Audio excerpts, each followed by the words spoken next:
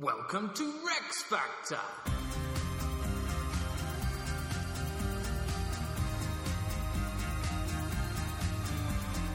This week, Edward VI.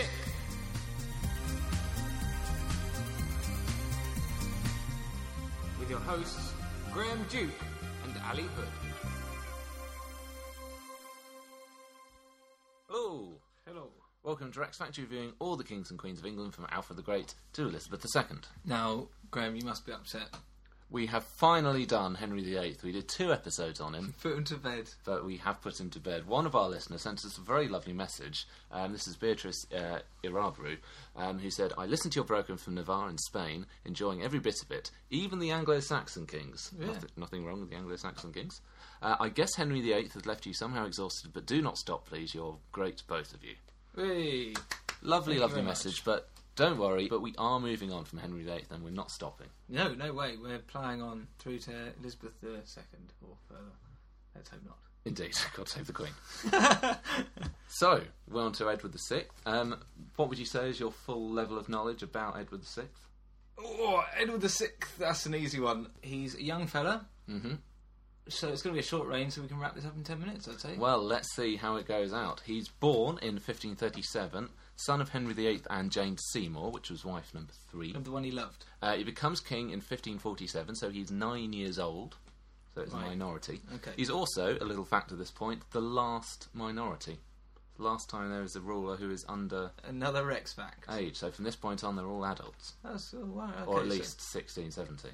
And this normally provides a time for people to start scheming and plotting. So does this mean we're going to have some... There may well be some scheming okay. and plotting. In terms of relationship to Elizabeth II, he's her first cousin 13 times removed. In terms of his appearance, he's pale-faced with fair skin, blonde hair, and he's got sort of waif-like features, so he takes after his mother. Apparently he was a bit short-sighted, had grey eyes, might have a little bit of a high shoulder blade, possibly slightly deaf. Anyway, so... son is born in 1537, and if we recall, Henry VIII was 46 years old in 1537. He was on to his third wife, the 27th year of his reign, and he still didn't have a male heir. But 1537, if you listened to last week, was after the point where we decided it all is when he changed. So did this bring him round a bit? Was he a bit chappy? I mean, it's certainly a happy time. So when Edward is born, a very difficult birth, lasted over 3 days. But he was finally born on the eve of the feast over St Edward the Confessor, hence the name Edward.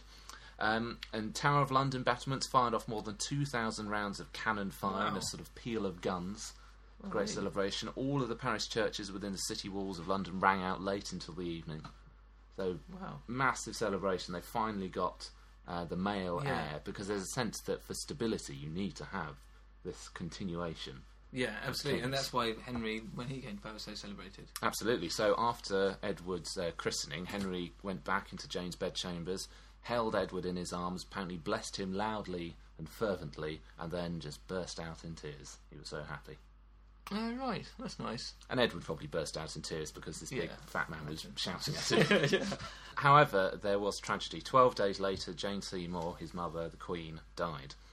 Most likely it was caused by retention of parts of the placenta in her uterus in the womb, which a midwife apparently would have routinely checked for and removed. But because she was the Queen, she has been cared for by royal doctors who are more like academics rather than hands-on experience. So had she been of lesser status, she probably would have lived. Had her hands in, lady. Well, indeed, yes. I thought she was a hands-off man. But Henry VIII, massive hypochondriac in himself when it comes to his most precious jewel, or rather the country's most precious jewel. He's very stringent. No one is allowed to approach Edward's cradle or to touch him without a written permit from Henry himself, regardless of rank. Wow. All food tasted for poison, and he was rigorous also about hygiene, so the passages and the rooms, all passage and rooms in Edward's apartments had to be scrubbed with soap 3 times a day. That shows quite an awareness of hygiene, though. So we're taking a leap forward. He really was Renaissance, taking all medical discoveries into account as well. Definitely. However, Edward did suffer a bout of ill health in 1541 when he was 4 years old. He suffered from quartan fever, which is a form of malaria. Which his dad had. which his dad had, but at 4 years old, that's very serious. Yeah, blimey. Henry summoned apparently all the doctors in the country, including his chief physician, Sir William Butts, but thankfully Edward recovered. And they knew that he was on the road to recovery when apparently Butts asked him if he felt any disposition to vomit, at which point the 4-year-old Edward called him a fool and told him to go away. Brilliant. He's back. He's back. However, his early years were rather lonely. He was somewhat starved of affection by Henry. Because even though Henry absolutely loved him, delighted to have this child, he's very much an absent father. So he's never there. So Edward wrote to Henry apparently quite a few times, nervous about distracting him with his boyish concerns, but never really got much back from Henry. So all that Henry would do would just send him lavish gifts. Yeah. So he'd just spend and give him lots of jewels. So Edward wrote back saying, "You have treated me like a most loving father, for if you did not love me, you would not give me these fine gifts of jewellery." Was there a little dig, do you think? No, I think it was more of this was quite sad thing where he's sort of in his head going, he's only 4, isn't he? He must love me because he's given me presents. A hug would be nice, but he's given me jewels, so he must really pays not for a hug, and they said jewels, loads. However, he's much closer to his sisters, because he has 2 older sisters. Of course, yeah. Elizabeth, who is 4 years older than him, used to make shirts for him every now and again, but he was much closer to Mary, 21 years older than him, and thus a more sort of independent woman. So she came along, visited him regularly, sporting something rotten. So he's quite a bit closer to her. However, it's really when Catherine Parr, Henry's 6th wife, comes on the scene in 1543, that life gets a bit nicer for Edward. She brings the children back to court, so you've got more of a family atmosphere. And she is, in effect, Edward's first mother figure. Because obviously his mother died 12 days after he was born. Anne of Cleves was next and got dumped off quickly. Catherine Howard got her head cut off. So when was this? How old was he when he came back to court? So 1543, when Catherine Parr comes along, he's 6 by this point. Oh, right. So it's still formative and... Still in the formative years. But so he writes to her, "O most noble queen, perchance you are amazed that I write to you so often in so short a time. This I now do most willingly, for I have a fitting messenger, my servant, so that I cannot fail to send letters to bear witness my devotion to you." Is that a word-for-word translation? Because that's a very talented chap. Well, we'll come on to that. Because she very much encouraged his education, and she took a great interest in it, so they were always writing to each other, and by 8 he was writing letters in Latin. And then he was studying Greek from 1549, also learning other sort of humanist teachings and things like that. Yeah, but he didn't have Xbox, did he? That's true. Yeah. That is true. So, who's the rich man really? Yeah. And he also, from Catherine Parr's insistence, was being educated with other sort of nobles of his rough age. So he had some mates.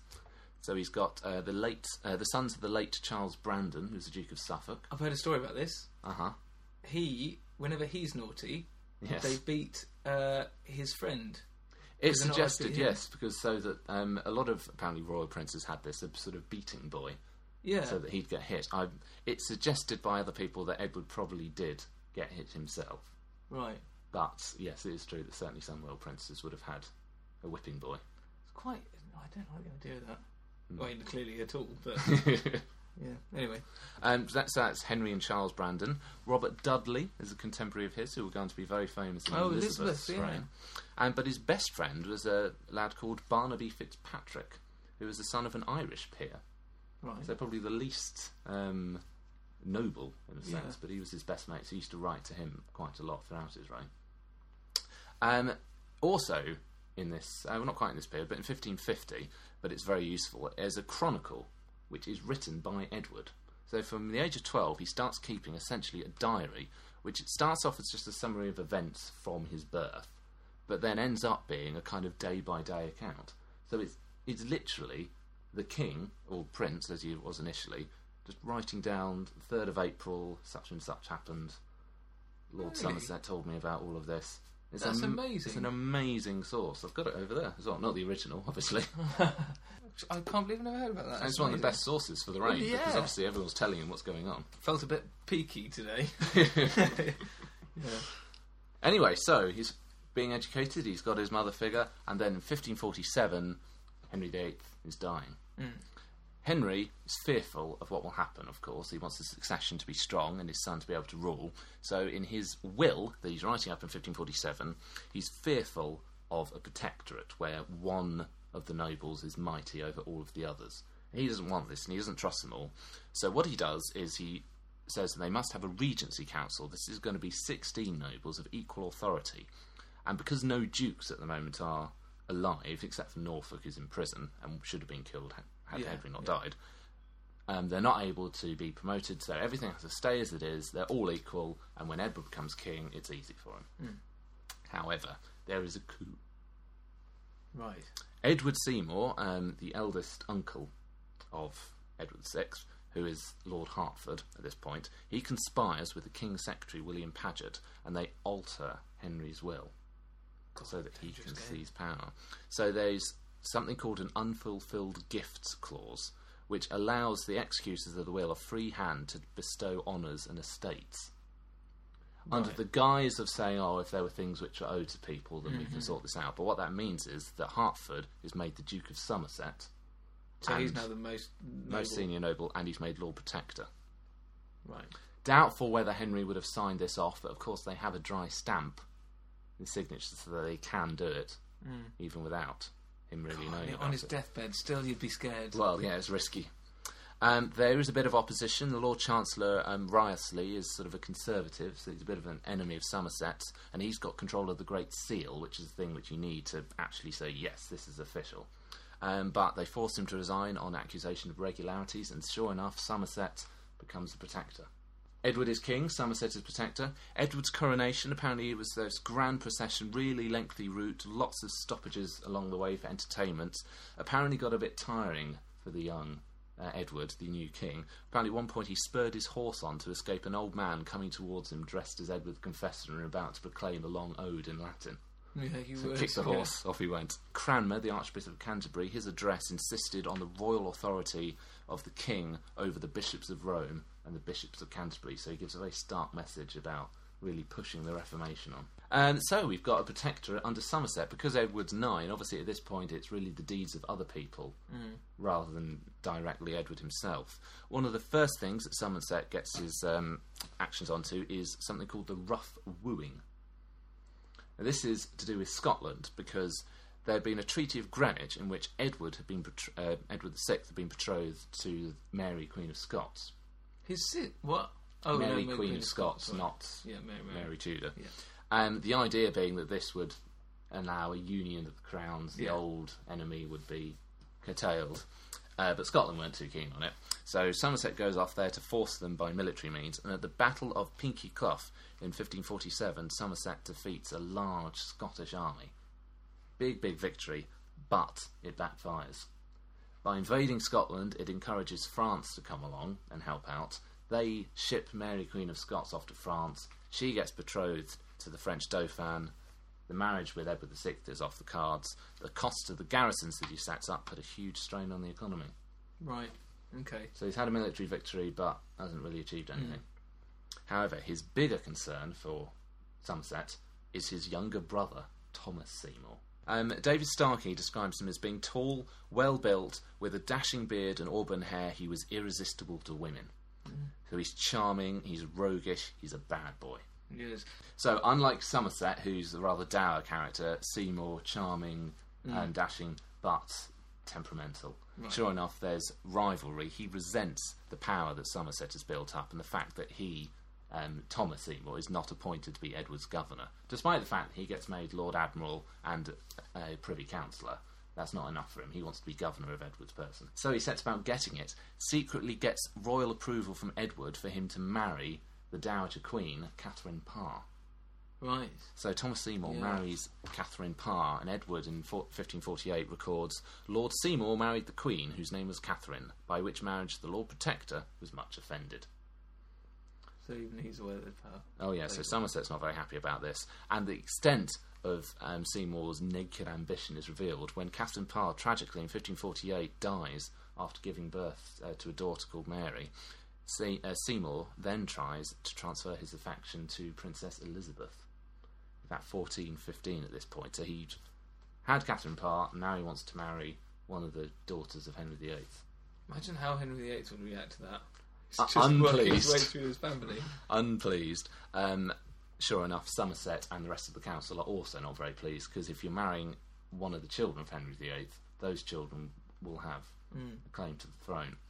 But that's not enough. He tries to force himself to become governor, tries to lobby a bill through Parliament to make him so, tries to persuade Edward to sign a document that will in effect say, yes, he is my governor. But Edward's a little bit suspicious about this and going, what's in this document? Oh, nothing of ill. What is it? And he keeps asking him questions, and apparently Seymour then started to get a bit irritated, at which point Edward told him to go away. And maybe called him a fool as well. Getting more and more frustrated, Seymour, he decides the only way I can do this is if I am in control of Edward. If I've got constant access to Edward, if I'm controlling him, I can control what's going on in government. So he plots, in effect, to abduct Edward. Not in a holding him to ransom way, merely as a, if I'm in control of him, then... He's staying at my house type thing. He's staying at my house. So, he comes along to Edward's chambers, pistol in hand, literally ready to, do what he has to do to get him. Gets to the door, fumbles with the key, and then he's surprised when Edward's little dog comes along and starts attacking him and yapping at him. And in his panic, he shoots the dog. No. He killed Edward's dog. What? Do we have a record of what the dog's called? I don't. Alright, well, if you know, email in. He was a brave dog. Yeah, though. brave dog. Brave dog. He died serving his master. His Seymour, country. Indeed. Seymour, of course, is arrested. Judges felt there wasn't actually enough evidence for treason, but Somerset, his brother, was pretty determined, so they gave him an attainder anyway, and in 1549 he is executed. Right. So Thomas Seymour, gone. On the charges of shooting a dog, or...? I think just generally plotting to take over the world by any means necessary. Yeah, we all know why you're here, but... Yeah. We can't narrow it down to anything particular, but, generally. Also going on at this time, Cranmer is pushing on with religious reform. Because remember, he was one of the sort of Protestant-leaning types in Henry VIII's reign, but Henry had left things balanced between Protestants, Catholics. He's not quite sure which... Yeah, that surprised me. But Cranmer, now that he's got his opportunity, he's just going full out. Let's just do it. Yeah. So this is a really radical period. Edward is hailed as a new Josiah, who is sort of a biblical boy king who purged the land of idols. So Cranmer's framing him as this, so that he goes along with it. Okay. Yeah. So they repeal the 6 Articles of 1539, which are these sort of Catholic doctrines that Henry VIII accepted, sought to remove old traditions like the images, idolatry, use of candles and holy water, sanctioned clerical marriage. Then in 1547, Cranmer issued a book of homilies, which is sort of a set text of sermons, so that they could prevent priests from preaching against the reforms. So they had to agree with this. Not everybody did, so some of the big bishops, like Bonner, who was the Bishop of London, and Gardiner, who was one of the key conservatives of Henry's reign, the Bishop of Winchester, are arrested. Right. Okay. And in prison for most of the reign. So when you say they're getting rid of idols and things like that, is that when we see all the statues in churches getting... Yeah, absolutely. So that wasn't actually in Henry's reign? He does it a bit, particularly with the dissolution, but it's... But it's the Reformation as a whole, rather than... Yeah, but it's really this here where it really happens on a big scale. And then in 1549 we have the Act of Uniformity, which enforces a new Book of Common Prayer, which establishes a sole form of legal worship across England, and the service is in English now, rather than Latin, which is a major change. However, there are lots of difficulties going on in the period, and Somerset starts to come under pressure. 1549, lots and lots of rebellions break out across the country. It happens in lots of different counties, but there are 2 in particular, the West Country and Norfolk. So in the West Country, there's anger at the English prayer book and Cranmer's Reformation. They don't want it. So process in Bodmin and Devon combine, and a march is led to Exeter, where they besiege the city. Right. In Norfolk, a man called Robert Kett leads a rebellion protest against a thing called enclosures, which is where common fields, which are open for everyone to come along and till and do agricultural work, get enclosed so that they're just owned by one person and not everyone can use them. So it takes away their opportunity to make a living from the soil. So about 15,000 people join this rebellion, and they take Norwich. However, the rebels are defeated. Lord John Russell and Lord William Grey put down the rebellion in the south-west, while Earl of Warwick, John Dudley, who's the father of Robert Dudley, defeats Kett in Norwich. And then, as you'd expect, the usual reprisals take place, as Edward records, taking Kett their captain, who in January following was hanged at Norwich, and his head hanged out. Nasty. So, dealt with that. However, Somerset isn't out of the danger. He's got a big problem, and the problem is him.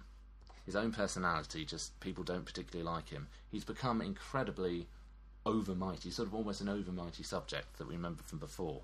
Council now is little more than a means of endorsing his decisions, so there's no discussion. It's not they're not on that equal footing Henry VIII has intended. Yeah. It's almost a dictatorship. He's got the influence that Wolsey had early in Henry VIII's reign, but there isn't a Henry VIII to check him, because Edward's just a boy. He's arrogant, tactless, apparently reduced a colleague to tears in one council meeting when he shouted at him.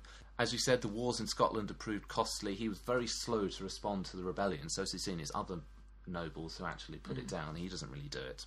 And the economy is in dire straits, because we've got the coinage as being debased, partly to pay for the Scottish wars, the land enclosures causing problems. Everything's not going very well. And the man who helped him get to his position, William Paget, writes to him in very uncompromising terms, saying that society in a realm doth consist and is maintained by mean of religion and law. Look well whether you have either law or religion at home, and I fear you shall find neither. And then, particularly pointedly, remember what you promised me in the gallery at Westminster before the breath was out of the body of the king that dead is, and that was to follow mine advice in all your proceedings more than any other man's. Basically saying everyone's against you, so seriously, buck up your ideas. Right. But he doesn't. No, I'm surprised by this, because normally someone in this position has got there by military means, or at least has such a hold over other people, whereas he just got there by a big rubber stamp. Yeah. And it hasn't fallen apart yet, and this is a couple of years later. Yeah. Surprising. So what happens is, as Edward records, the council, about 19 of them, were gathered in London, thinking to meet with the Lord Protector and making him amend some of his disorders. So Somerset, realising that he's under pressure, removes Edward VI from Hampton Court to Windsor Castle, realises, however, that his position is futile, nobody's going to come and support him, so he negotiates with the council. So then letters go back and forth between them. As Edward records in one of them was a very gentle letter to declare the Protector's faults, ambition, vainglory, entering into rash wars during my youth, enriching himself for my treasury, following his own opinion, and doing all by his own authority, etc., etc. Edward actually writes, etc., etc. That's right. Just pulls no punches, does it? Yeah, definitely. So, on the 10th of October, Somerset surrenders, and the Protectorate is over, and he's imprisoned in the Tower of London. Chopped his head off? No, he's still there. There's a bit of a power vacuum, but that is filled by John Dudley, the Earl of Warwick, who sorted out one of those rebellions. He's the son, if we recall, of Edmund Dudley, who was one of the chief financial ministers of Henry VII, who got executed right at the start of Henry VIII's reign. Who was very, very efficient. Yeah, in taking everybody's money. Yeah. So John Dudley gets restored to his position, is knighted by the Duke of Suffolk in the 1523 French campaign. In the 1540s, he's made a Knight of the Garter, Privy Councillor. He's become a very powerful figure. 1547, he supported Somerset's protectorate, so that's how he came to be the Earl of Warwick. But 1549, he's one of the people that helps engineer the downfall. And then he secures his own position by opposing the Conservatives in the council. So although they might have thought we're on the rise now that Somerset's gone, Gardiner is in prison, Wriothesley is sick and old. So what Dudley does is he allies himself with Cranmer, who of course wants to do his Protestant reforms, and in 1550 he releases Somerset from prison. Well, how does that help? Because he needs his support to defeat the Conservatives in the council. But Somerset didn't have any. Is his support worth anything? He doesn't have any friends. Well, he's a major figure. He's a nobleman, I suppose. And he's a man of court, yeah. So, from sort of 1550-51, he's not ever named Lord Protector, but Dudley is in effect the regent, and in 1551 he becomes the Duke of Northumberland. Right. So again, remember we do our who's who if you lose track of all these people whose names keep changing. Dudley, Warwick, Northumberland. He is now Northumberland. And his government is rather more successful. 1550, he signs the Treaty of Boulogne with France, where they'd had several difficult years of ongoing fighting and sieging, trying to keep hold of Boulogne, and similarly France trying to take it back. So, Dudley, Northumberland, gives Boulogne back to France in return for, and agrees to stop fighting with Scotland, in return for which they get a decent payment from France and no more warfare. And the French aren't going to support the Scots. Yeah. This must have looked like a bit of a betrayal, though, to all those people who... Oh, yeah, definitely. It's not a popular thing to do, no, but it's probably of benefit. to the country. They also sort out the economy. A man called Thomas Gresham comes in to fix the coinage. Thomas what? Aggression? Thomas Gresham. Oh, shame. Thomas Aggression. That's brilliant, though. Value of the pound rises again. They have a deflationary monetary policy, rationalise government procedures, and remove some of their overseas debt. So they're sorting the economy out again, so things are getting a bit more stable. However, there's still faction at court. Somerset, as you might have predicted, starts to want to get his old power back. So he starts to link up with the Conservatives at court against Dudley, against Northumberland. They're seeing each other off, and there are some plots afoot. To stop Somerset with all of his plots and shenanigans, he is arrested and executed for treason in 1552. Somerset, who was the Seymour brother, so Edward Seymour, the other uncle, executed. Right. On largely trumped up charges. They didn't really have any evidence. Yeah, he needs to go, really. But he's gone. Yeah. This has all been about everybody else, but Edward himself is developing as a young man into a king, and as you said, a very intelligent boy. He's writing lots and lots of essays now, composing apparently 1,000-word essays in Latin and Greek every 2 weeks from 1551. So he's got about 55 essays in Latin, about 50 in Greek. And these are sort of rhetorical exercises so that he's been trained to weigh up both sides of an argument. So 1 week he does an essay about a glorious military campaign and how brilliant it was. The next time he's doing about the devastation of war and the negative sides. So they've been taught to... Yeah, who's being taught by? Does he have tutors? Yeah, he's got tutors, sort of, John Cheek is one of them. He's got these sort of renowned humanist scholars of the age, so sort of Renaissance men. Right, You've got lots of things. And apparently he always came to the same sort of very regal conclusion, where he would just write, "I have finished, Edward Rex." I like the cut of this fella's jib. And also we see in his chronicle how much of an understanding he's got of all the issues that are going on. So he's writing about everything in great detail. Indeed, the coinage and the issues around there, and about the weights of the coin and how much metal is within it. He writes about this in great length and all the decisions that are made. So this is showing he's really understanding the major issues that are going on at the moment. However, it's not just in his mental stuff, his education. He's also able to do lots of physical stuff. Because he's not, as is always portrayed, this sickly little child that coughs a lot and then dies. This is what I thought. Before Elizabeth comes along. Apart from that little bit of malaria when he was 4, he's basically pretty healthy, and he's a normal sort of 16th century aristocratic teenager. He's doing lots of hunting and riding. 1551, apparently he played tennis 293 times. Who's keeping a track of that? Him in his diary, I suppose. Well, apparently, I can't remember who it was, but there was someone who got paid to do something to set things up every time Edward wanted to play tennis. Right, so they had a record of it, and of course this guy made thousands because he would play so much tennis. So every time it's like, "You want more tennis?" Yeah, good. Like a holiday rep. That's like his dad then. Very much so, and he's also like his dad. He likes to perform in plays and masquerades at court. He even starts directing them in 1551, so he's taking it to another level from Henry VIII. His chronicle is full of references to games and tournaments, and you can tell he's always disappointed when he relates the defeat of one of his own teams. So yeah, he absolutely, like his dad, loves getting involved in all this sort of stuff, and active and fairly healthy. Is it physically similar then? Because I noticed on the front cover of his book, his diary... He's very much wearing that same pose that we have of Henry. That's the most improbable proportions of a child I've ever seen. It's Henry VIII with a child's face on it. Yes, anyway. I mean, he's as wide there as I'm tall. And he's 11 or something. Yeah. You see, what's going on here? I mean, to be fair, he's got big clothes on, hasn't he? I mean, he's got a big cloak, and he's got a doublet and all sorts of things. I'll see if I can put that on the Facebook page. Yeah. And he is on the threshold of power. Northumberland, a big thing that he does to help secure his position, he recognises Edward's intelligence and recognises that he's going to be ready to become king. So he encourages him to get involved as much as possible to keep him up to date with what's going on. He starts attending smaller meetings of council. Northumberland does this. Northumberland does this to bring Edward into the not the protector of the Queen. Not Somerset didn't do this. Northumberland does. Northumberland is the guy who replaced Somerset. Yeah. So he starts attending smaller council meetings, starts signing warrants for payments by his own hand, where previously everyone in council had to do it. 1552, for the first time, he leaves London and goes on a progress in the southeast of England without Northumberland.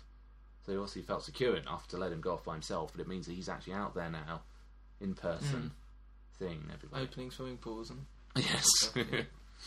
There are some limitations to this. It was probably fair to say that Northumberland used to prime him with notes for speeches. So when he'd come along to council the next day and deliver a speech, everyone would go, wow, he's so on the ball, he knows everything, he's running us ragged. And it's like, yeah, it's because Northumberland's passed him a note. Mm. But still, he's an intelligent young boy, and he's on the threshold.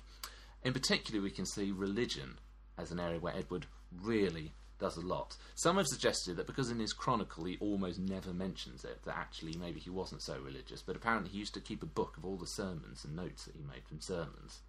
So he's separating church and state. Separating church and state. And actually, this is my church book, it's my state book. Sadly, we've lost the church book, so there's less direct evidence of that. But he starts young, 1548 or 1549, when he's 11, 12 years old. He writes a treatise against the Pope. Right. So in the way that Henry VIII wrote that one supporting the Pope and became defender of the faith, Edward, at about 11 years old, writes this great long essay of all the reasons why the Pope is the Antichrist and all these sorts of things. Reading his dad's essays then. Well, yeah, exactly. Later ones. He takes a bit of interest in the Order of the Garter in 1550. He doesn't like it in many ways because he sees that it's an old institution that's more about Catholicism in many ways. He's got a lot of those traits. So it's St. George, for example, as the patron saint. It's a saint, for one thing. It's a Catholic saint. So Edward wants to get rid of St. George. He proposes a new and catchy name, which is the Order for the Defence of the Truth Wholly Contained in Scripture. Doesn't roll off the Didn't tongue, catch out. No. And he also designed a new emblem. So rather than the cross... At what age did he do this? This is when he's 13. So it's presumably got lightning bolts through it and wheels and all sorts of Nope, again, rather like his father, it's a picture of himself. Oh, right, okay, nice, yeah. In my image, presumably. Yeah. Big picture of him with his thumbs up going to Edward's club. Yeah. And also, there's the Bishop of Gloucester, or the new Bishop of Gloucester to be, John Hooper, is going to be consecrated as the bishop, and Edward's there, and he notices in the oath that they still made reference to saints and all these old religion things, and he sees it himself, and he says, "What wickedness is here, Hooper? Are these offices ordained in the names of the saints or of God?" And then, before anyone can do anything, he just takes his pen, strikes it out. Really? Major theological change to how bishops are consecrated ever after. But, yeah, and he just... He's king, just does it. Wow. So he is really involved, and he's got Very involved, yeah. He's got the confidence to do things like that. Definitely, and the point is that when he does do things and get involved, even though he's young, there's still a sense of he is the king. If he does it, that's it. So they didn't have to ratify that for his parliament. It was like, well, that's it now. Then he's crossed it out. Done. And in particular, we see Edward really getting involved with his sister Mary and her religion. Because although they had been very close, from an early age, Edward was showing concern at Mary's religious views, because she was a Catholic of the old school. So in 1546, writing to Catherine Parr, this is when he's 9 years old, "Preserve therefore, I pray you, my dearest sister Mary, from all the wiles and enchantments of the evil one, and beseech her to attend no longer to foreign dances and merriments, which do not become a most Christian princess." Yeah, a bit nosy. A little bit nosy. He's a bit priggish in some ways. But things get more tense once he becomes king and once he really starts to take on his religious policy. In 1550, the council start to put pressure on Mary and her household. They want to deny them the right to hear Mass. However, it doesn't get any better for him. In 1551, in March, there's a showdown between Mary, council, and Edward. Well, yeah, because Mary's always believed that basically Edward is very young, he doesn't really know what's going on, and once he comes of age and majority, he'll sort them all out. So they shouldn't be dabbling with religious policy because it's not what her brother will want to do. However, she is shocked to discover that actually Edward very much pushing all of this. So she comes to court in March, apologised that she hadn't come sooner because she'd been ill, to which Edward immediately replies that God had sent him health and to the princess illness. Oh God, getting tense. Yeah, I don't. Yeah. Mary protested that she and her household had previously been allowed to hear Mass. This was under Somerset. He'd let them just carry on. But Edward said that he'd only now just started to become involved in matters of state, so all the old arrangements weren't valid anymore because he was just only starting to deal with them. Mary suggested that riper age and experience would teach him much yet. He might change his mind when you know a bit more. To which he responded that she also might still have something to learn, for no one was too old for that. So real back and forth here between brother and sister. It's quite sharp. Very sharp. Mary then bursts out, declares that God would always have her soul, but Edward could have her body and take her life if he wanted to. She's basically saying, I'm going to keep to this, and if you want to kill me, then you can kill me. So she pushed the nuclear button then after She pushed the nuclear button. Edward's really shocked at this and sort of says, I don't want to do that. And then Mary starts to cry. When Edward sees that she's crying, he starts crying as well. All of a sudden he's 10 again. All of a sudden he's 10. Gets very emotional. But it's not over. He still afterward writes to her and said, this is setting a bad example. If the king's sister is flouting the religious rules, then how can we uphold it for anyone else? But it takes on an international significance because Mary, via Catherine of Aragon, is related to the imperial emperor. And Spain. Yeah. So he is furious when he hears about this. So he says, I will not suffer her to be evil handled by them. I will not suffer it. Is it not enough that mine aunt, her mother, was evil entreated by the king that dead is, but my cousin must be worse ordered by counsellors now? So then Edward records that the emperor's ambassador came with a short message from his master threatening war if I would not allow his cousin the princess to use her mat. Full stop. Yeah. He doesn't mention what... he then said no reply was given at this stage. So Spain are threatening war if Mary isn't allowed to hear Mass. Council takes this threat very seriously. Not sure if it really actually was a viable option for Spain, but Council are very worried about it. Go to great lengths to persuade Edward, who isn't budging at all. Cranmer and other bishops come in and basically convince him that he could suffer and wink at it for a time. I saying, yes, we know it's sinful to hear Mass, and we know it's sinful to allow people to hear Mass because you know that it's sinful, but nevertheless, it might be better just to not irk the King of Spain too much. And he goes along with it.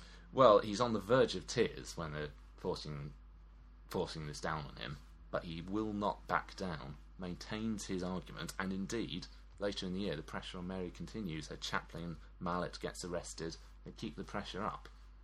So you could say, actually, he holds out. Yeah, okay. Argues them down, carries on. So we really see he's a strong position. He's in 15, 52, 53. He's now coming to 14, 15. He's not short of 16th birthday. He's nearly there. He's nearly a man. He's nearly at his majority. And he's got the chops. Very much got the chops, but ill health. 1552, he writes to his friend Barnaby, we have been little troubled with the smallpox, which has stopped us writing hereto, but we have now shaken that quite away. Which he did, he recovered, but unfortunately, smallpox may also be a bit of measles in there. It suppresses the body's immunity, left him very vulnerable. In 1553, he goes into terminal decline. Spanish ambassador recorded, he is beginning to break out in ulcers. He is vexed by a harsh, continuous cough. His body is dry and burning, his belly swollen. He has a slow fever upon him that never leaves. He has not the strength to stir and can hardly breathe. His nails and hair are dropping off, and all his person is scabby. That's quite a disease. Have we worked out what that might be? The diagnosis is a suppurating pulmonary infection leading to acute bilateral bronchopneumonia, generalised septicemia, particularly in the lungs, getting ulcerous and pus-filled, and finally renal failure. God grief, he wasn't coming back from that. No, without antibiotics, impossible to treat in that period. So he's clearly on the way out, and he makes a will, like Henry.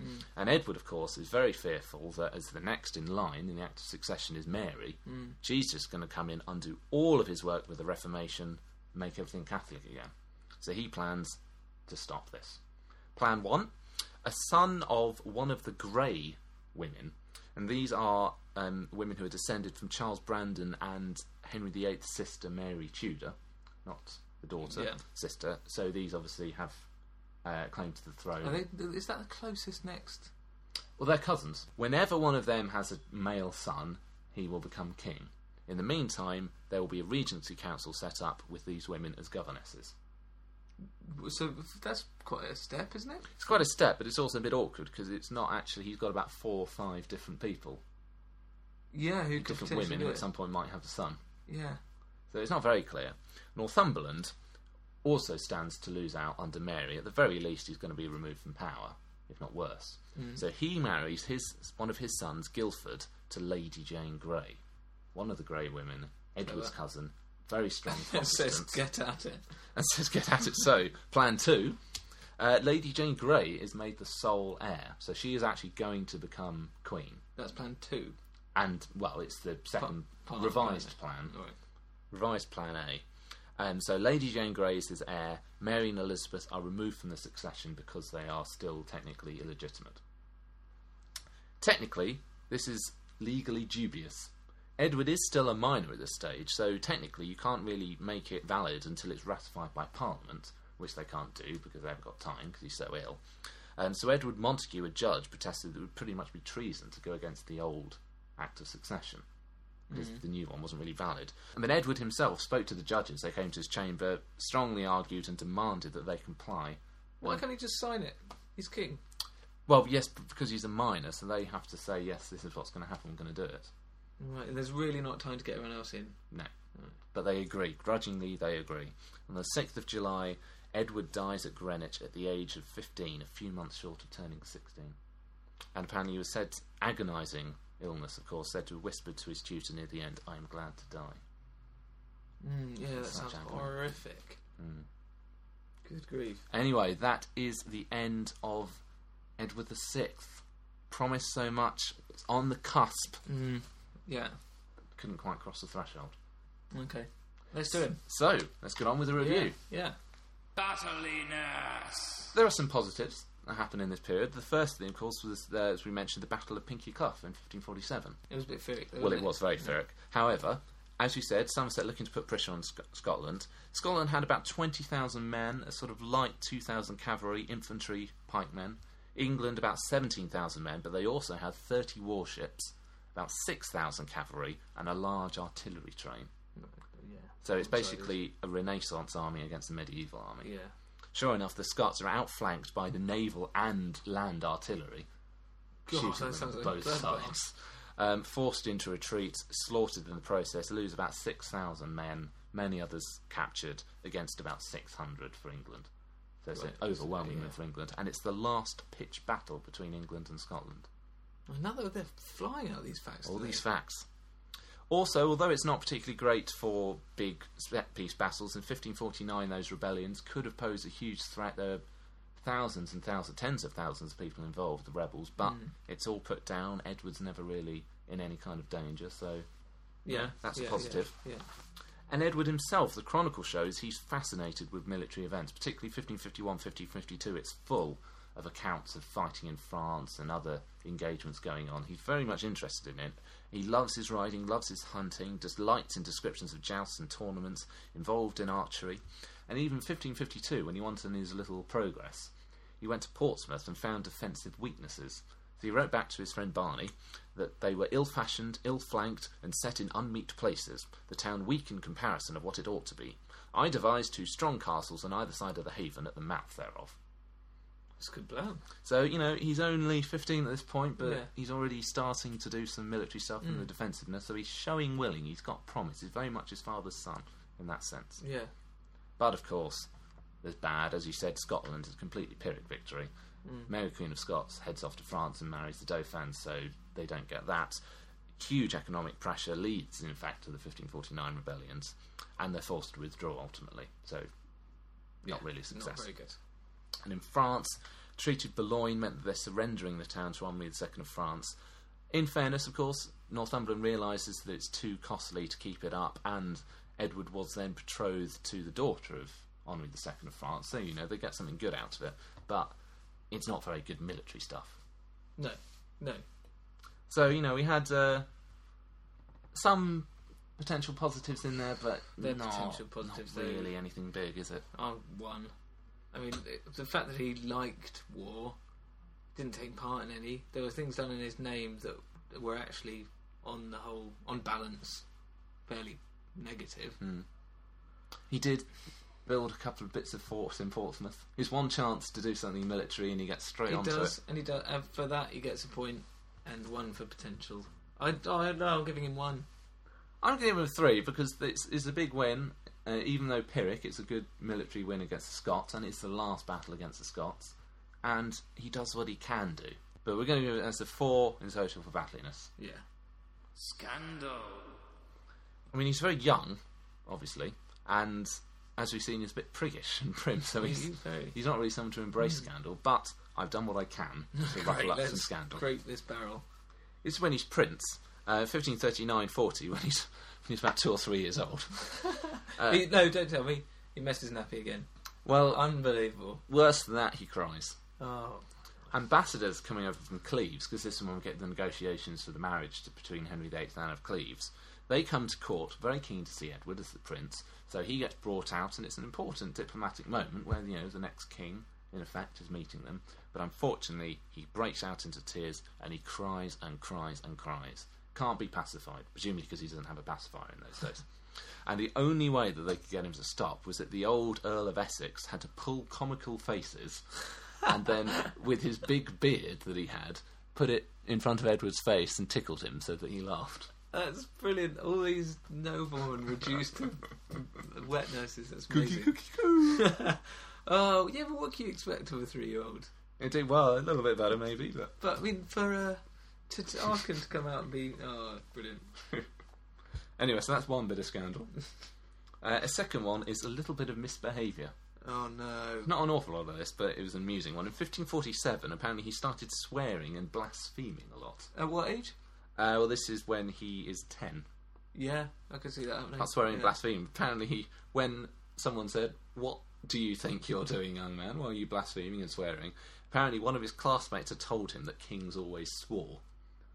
So, being a little bit gullible, he thus starts to swear. So it's not a sign of rebellion. He just thinks, "Oh, well, I'm king. I better start swearing then." Yeah, and sure enough, the classmate gets beaten, and Edward himself severely reprimanded and told, "Don't swear." Blaspheme. Okay. The other one, which is a little bit more valid, perhaps, is that he's often seen as being very cold emotionally. Mm. Well, he turns on his sister quite quickly. He turns on his sister, and also we see in his chronicle there's very little emotion, very little personal feeling. So it's not a sort of diary in the sense of, "Oh, woe is me." Well, that's the why I pressure's asked if it was personal, because it was written so like an official record. Well, yeah, I mean that's a very much a style that comes even in his letters. Sometimes he comes across very matter of fact. So these are two notable ones. His uncles both executed, and his only really close family members, other than his sisters.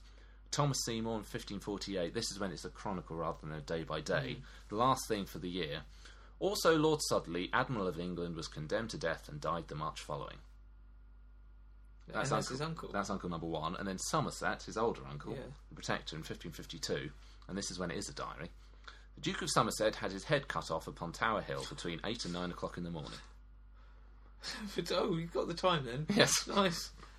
And that's all he says. So there's many people see a very cold, sort of emotionally detached, even when he's mentioning close friends or relatives. And there's this sense of, could there be a slightly dark and ruthless thing brewing? Yeah, possibly. I mean, like his father. In his defence, apparently he was devastated when sadly the Brandon brothers and the Dukes of Suffolk both died from the sweating sickness in 1551 within an hour of each other. Oh, that's tragic. And they were very young. So that extinguished that line. They both go. Apparently he was said to have been very upset by this, although he didn't show his emotion at court again. That's awful. He was clearly devoted to Catherine Parr and indeed Mary, despite the conflict, so we did see him crying when he was arguing with her.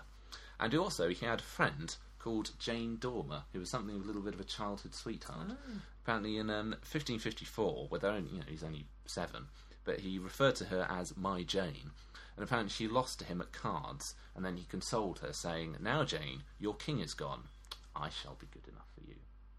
Well, I don't understand. You've lost your king card. Oh, I see, right. Yeah, I shall be your king. Yeah. And she, ladies' man, a little bit of a fact, is a very, very distant ancestor of Natalie Dormer, who was Anne Boleyn in the Showtime series The Tudors. Really? She's actually related to a friend of Edward VI. Blimey. So there's a sign there that there are actually some tenderer aspects to him. But Yeah. there's still this ruthless, cold element that you can see in his dad. Yeah. I'll give had naught if you give half, because I don't think you... Oh, I know, I've got to give naught. There's nothing there, is there? No, I mean, that isn't scandal. No. He's There's just some good tidbits, but not scandal. So that's a naught of a scandal, not a very high score. Subjectivity. Well, this is where, obviously, there's a lot of things going on in the reign. Questionable how much of it he is directly influencing, but, on the good side, with Northumberland's government, we saw a lot of successes, particularly the coinage. England had been in dire financial straits, but they managed to turn things around, managed to get things back onto a sure footing. which is very important for the growth that comes under Elizabeth. Very much the roots of it take place in this period. And indeed, in terms of the way that government is starting to be organised, one of the key secretaries under Northumberland is Sir William Cecil, who's a key advisor of Elizabeth. So there's a sense of some foundations being laid that will come back later. And also we see with Northumberland greater stability, so the rebellions are being quelled, peace with France and Scotland, Edward's able to go on his progress 1552 without any trouble. Things are probably on a surer footing by the end of the reign. We see exploration in this period have a bit of an important development. John Dee, who is a geographer, cartographer and all sorts of things. Damon Albarn's recently done an opera about it. Really? Yeah. And he argued it was possible to reach China by sailing around the north of Russia. So people got sent off there, and one of them, 1553, Richard Chancellor, found his way to Russia, went off to Moscow and made an important trading treaty with Tsar Ivan IV, a.k.a. Ivan the Terrible. Huh. So we've got a commercial relationship with Ivan the Terrible. That's really important as far as the future. Once you got there, it's like going all the way around the world and ending up at your neighbour's house going, I could have gone an easier way. But still. Yeah. The Reformation, it's a great achievement. It's a very radical movement, much more radical in a way even than Henry VIII's reign.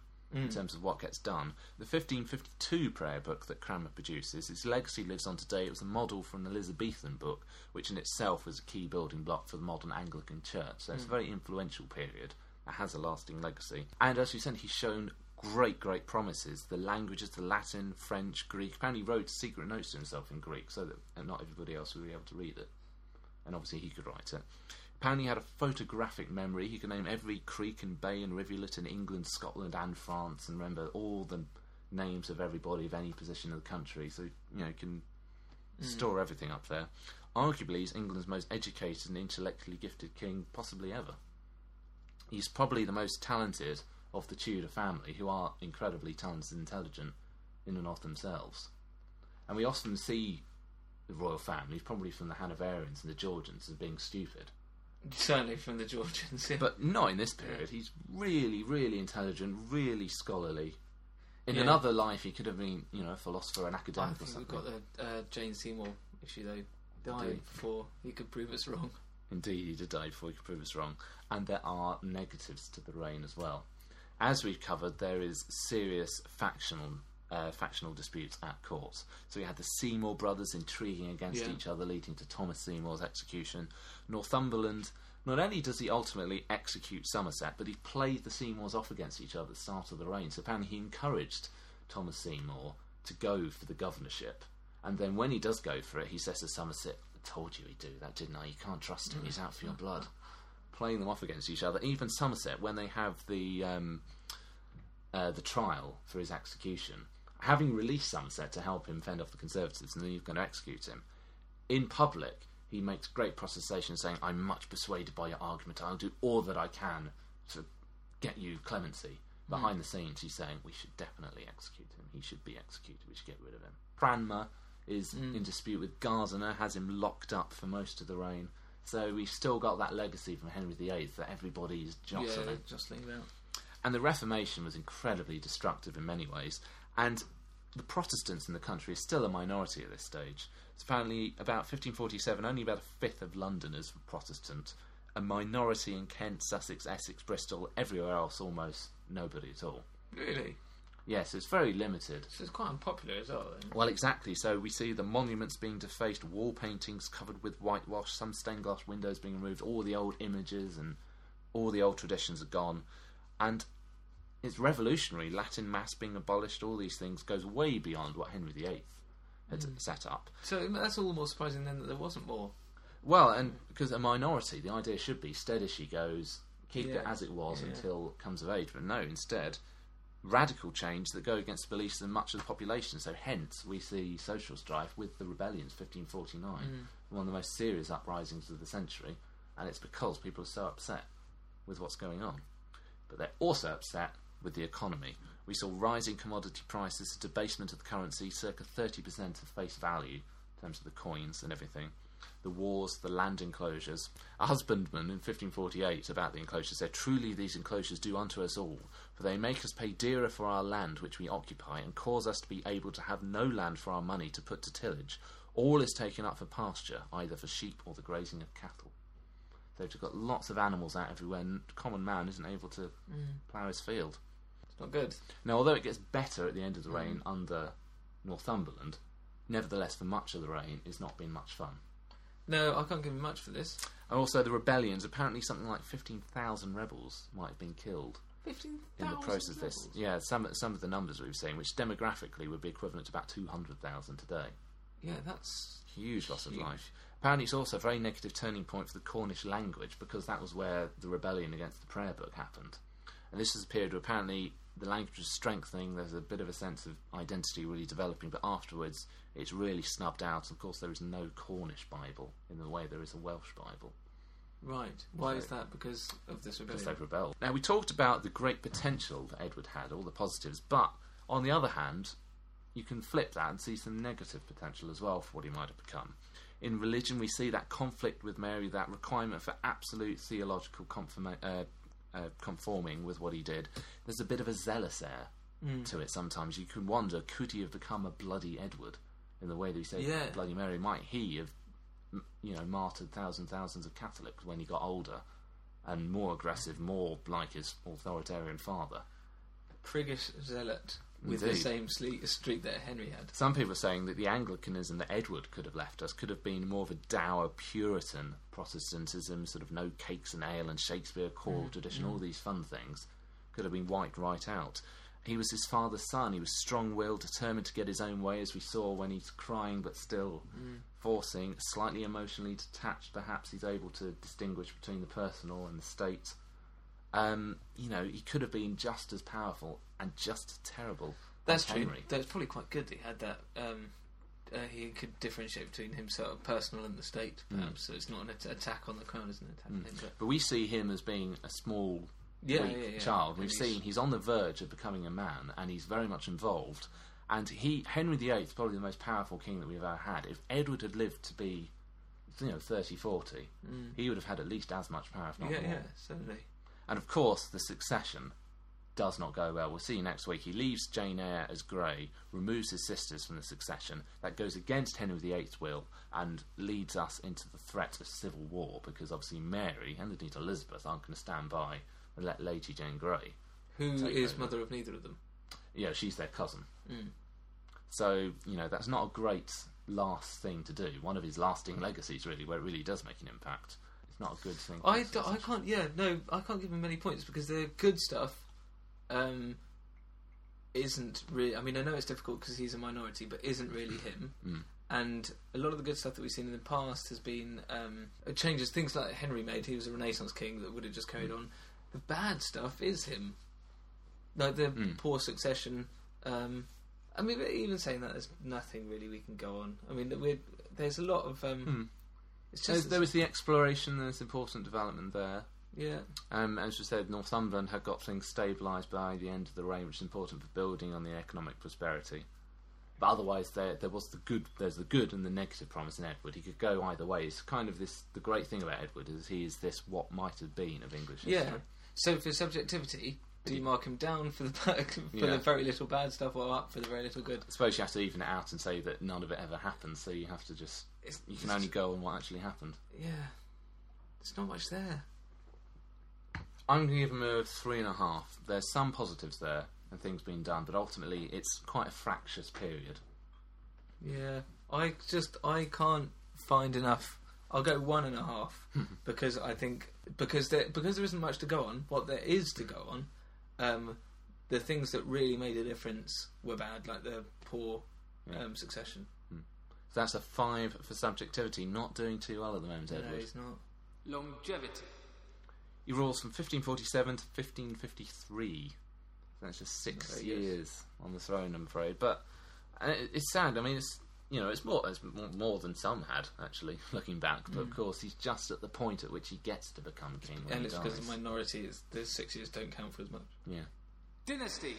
Not the program. Obviously, doesn't have any children. Never gets the chance. So that's only 15 score That's overall the for lowest, Edward isn't VI. It's not the lowest.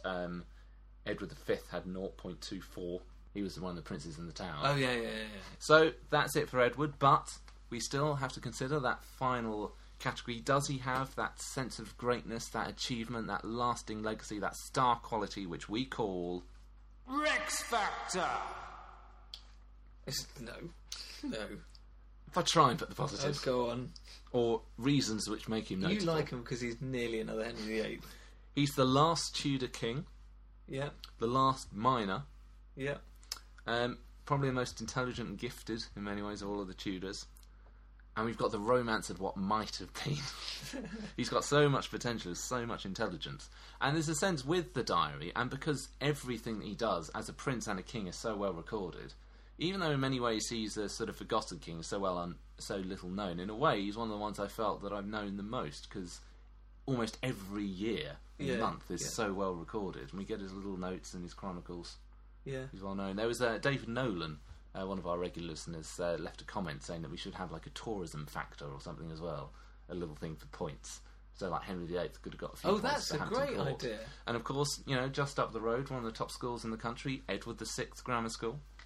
Of course. Right, got lots on the way here. I didn't even put that together. Lots of King Edward schools up and down the country, so there's a bit of a lasting legacy there. On the other hand, it's a difficult factional reign, destructive reformation. He's on the cusp, but he never quite crosses the threshold. It's what might have been, but that means that it never was. Yeah, exactly. Bad luck. Because of that, he doesn't get the chance to show us what he could have done. No, it's a definite has to be a no. It's It was an interesting one, though. Yes, definitely more than a lot more there than you were expecting, I think. Yeah, than not Henry VIII and not Elizabeth. Yes. Never mind poor old Mary. Yeah, who cares? Anyway, that is the end of Edward VI. The tragedy, really, of course, Henry VIII, after all that he did, all the people he killed and breaking with Rome and everything, the son that he got out of it at the end never lives to become a man. In the end, it ends up being the daughter that he had 20 years earlier. He'd have been very proud of Elizabeth. Am I forgetting Mary again? Yes. God, look forward to her. Next time, it's a debate, of course. Some people would suggest that whether we do Mary or whether we do Lady Jane Grey. We've made a decision, though. We made a decision. The fact that I said Lady Jane Grey and the fact that everybody says Lady Jane Grey tells you what you need to know. She's Lady Jane Grey. She's not the Queen. Mary's the Queen, so we'll be doing Mary next week. So, until then, goodbye from me. Cheerio.